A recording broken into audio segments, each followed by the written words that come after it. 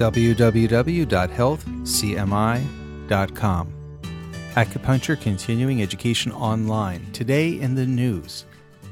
Acupuncture will be included in all Maryland and California small group and individual health insurance plans beginning in 2014. The Patient Protection and Affordable Care Act, also known as Obamacare, outlines 10 essential health benefits. The essential health care benefits are broadly defined by the federal government, and the feds have left it up to the states to determine the exact regulations behind those essential health benefits. So it's the states that ultimately determine the true meaning of Obamacare. Let's take a look at what the federal government has stated are the essential health benefits. They say ambulatory services, emergency care, hospitalization, maternity and newborn care, mental health and substance abuse care, prescription drugs, rehabilitative and habilitative services and devices, laboratory services, preventative and wellness care, and chronic disease management, also pediatric care. Maryland and California quickly picked up on this and defined the true meaning of essential health benefits in their states and included acupuncture as part of those packages. Maryland's Lieutenant Governor Anthony G. Brown recently presided over the Maryland Healthcare Reform Coordinating Council in Annapolis. The council, charged with defining essential health benefits, chose from among 10 existing insurance plans already available in the state of Maryland.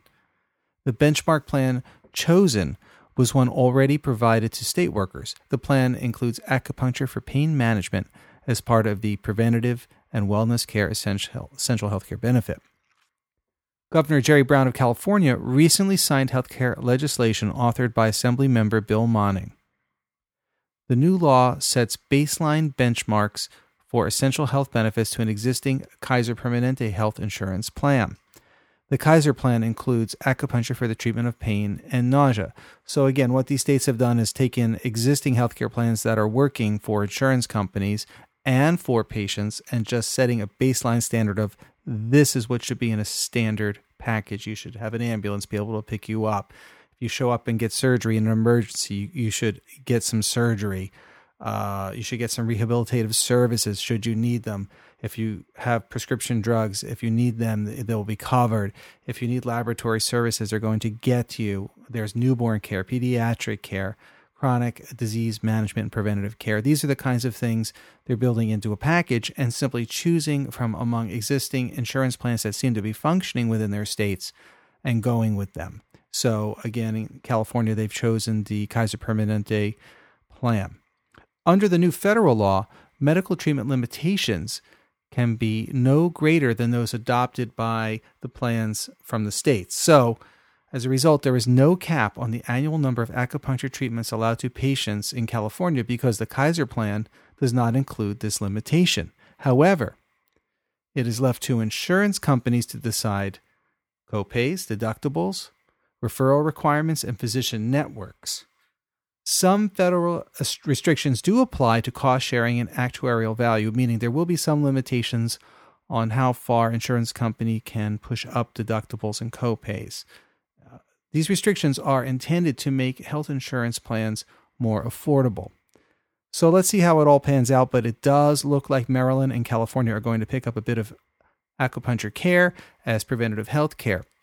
Ultimately, it's up to the insurance companies what it will cost, but there are limitations in the federal law and how far they can go with charging for these expenses. Also included in the federal legislation as essential healthcare benefits are tobacco cessation programs and vision screening programs. These laws apply to individual health insurance policies and small group policies. Well, what exactly is that? Well, individual policies are basically one an individual goes out and buys for themselves or their families. And these are definitely ones included in both HMOs and PPOs. Small group policies are a little different.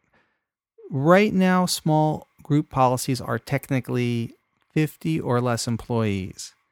However, in 2016, the definition of a small group policy changes, and that will be 100 or less employees in a small group policy. So In 2014, it'll kick in for companies with 50 or less. And then 2016, it will kick in for companies with 100 or less.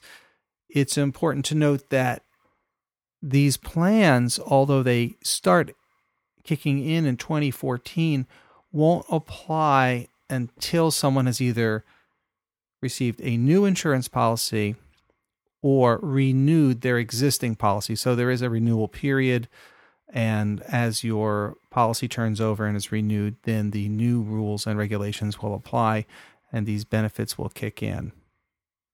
Given the amount of research showing that acupuncture is not only effective, but cost-effective, we expect to see reductions in the cost of delivering health care as a result of providing acupuncture as a service.